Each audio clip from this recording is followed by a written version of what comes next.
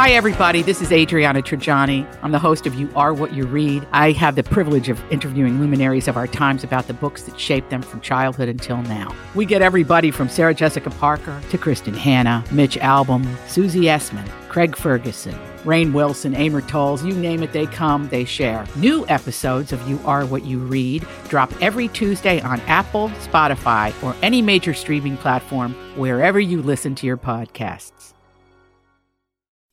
This is a My Talk Dirt Alert. Dirt alert, dirt alert, dirt alert, dirt alert, dirt alert, dirt alert. And just like that, we're back. Jason and Alexis in the morning. Time to get caught up with the big entertainment stories of the day. The Dirt Alert with Holly Roberts. Hello, Holly. Oh, could Nicolas Cage soon retire from the big screen? Well, that's what he's telling Vanity Fair in a new interview. He has a new film out called Dream Scenario, and he's doing a lot of press for it. And he's going to be turning 60 soon. And he said, you know what? I may have 3 or more movies left in me. I do feel like I've said what I've had to say with cinema. I think I've took film performance as far as I could. I do want to get much more severe and stringent in my selection process. I want to say bye on a high note. That makes sense. But to say retirement all of a sudden, it feels like, what if the project comes along when you're 95, and you want to do it? I know. I wish people would stop saying that. Yeah. Like Cher, Elton John, just do a tour and be done. Or do a movie and be done. Mm-hmm. Don't make a big proclamation because people change their minds. Circumstances change. I don't mean to lay this at the feet of poor Nicolas Cage and his very friendly announcement, but it's just because a lot of people do this. You're absolutely right, Jason. Yeah, and especially when he's like, "I have 3 or 4 movies in me." It's like, wait a second, though. Okay, yes. Right, exactly. Well, but here's the little the asterisk by this statement. Okay. Is that Nicolas Cage said he might be winding down his movie career, which, by the way, he has been in more than 100 movies. Mm-hmm. Nice. He said he's open to trying other forms of acting. He'd be game to do a TV series, for example. Because to him, I think there are 2 different things. Nicolas Cage, one of the marquee movie actors. Well, I would still argue that Nicolas Cage is a marquee movie actor, even though he hasn't really even been in a ton of big things lately. But he hasn't done TV yet. So, you know what?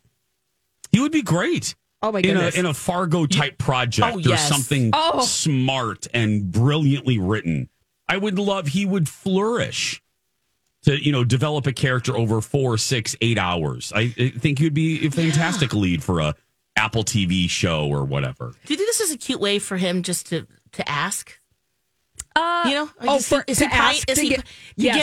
he pining? It could be a backdoor way to get television producers' attention to say, hey, look, I'm open to being in your project. Yeah. Look at me. Maybe. Yeah. Look at me. Look at me. Oh, my goodness. Somebody that we've been looking at all year long, Taylor Swift, Times Person of the Year, was announced yesterday. Multiple covers of the latest magazine issue. If you're still buying magazines on newsstands, whatever, doesn't matter. It's on the internet. Go check it out.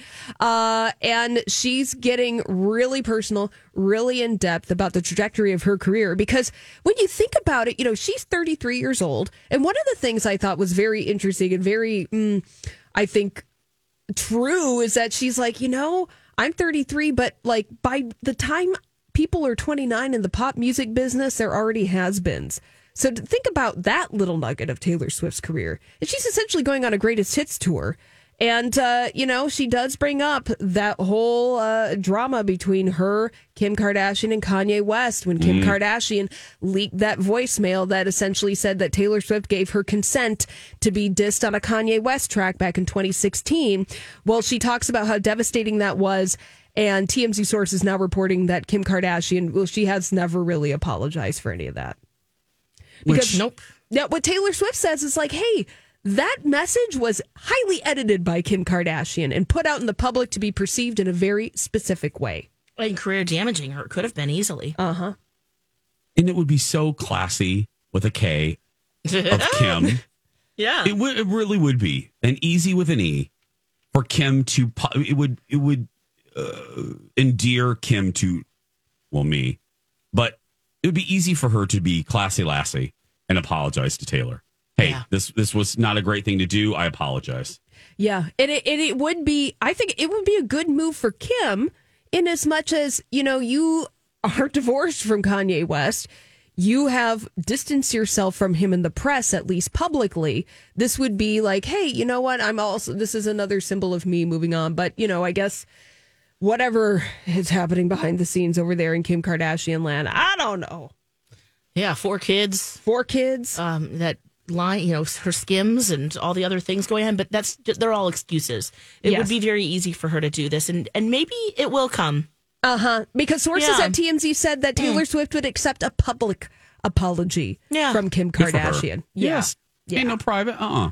Public. Yeah. They're sorry. And I think at the time, too, she was kind of on like a, Kanye West apology tour, and just trying to put him in the best light. So you can kind of see her motives there. And now, like you said, she doesn't have to deal with that anymore. They're done. They're done. Bye. They're done. Go on Barbara. Oh, wait, no, she's dead. But go somewhere. I was going to say Barbara Walters. Oprah, anyway. Gail. Yeah. Gail, somewhere. For more stories like this, go to mytalk1071.com. And another Dirt Alert's coming up in the 12 and 5 o'clock hour. When we come back, Squid Game, the finale. We have lots to say next.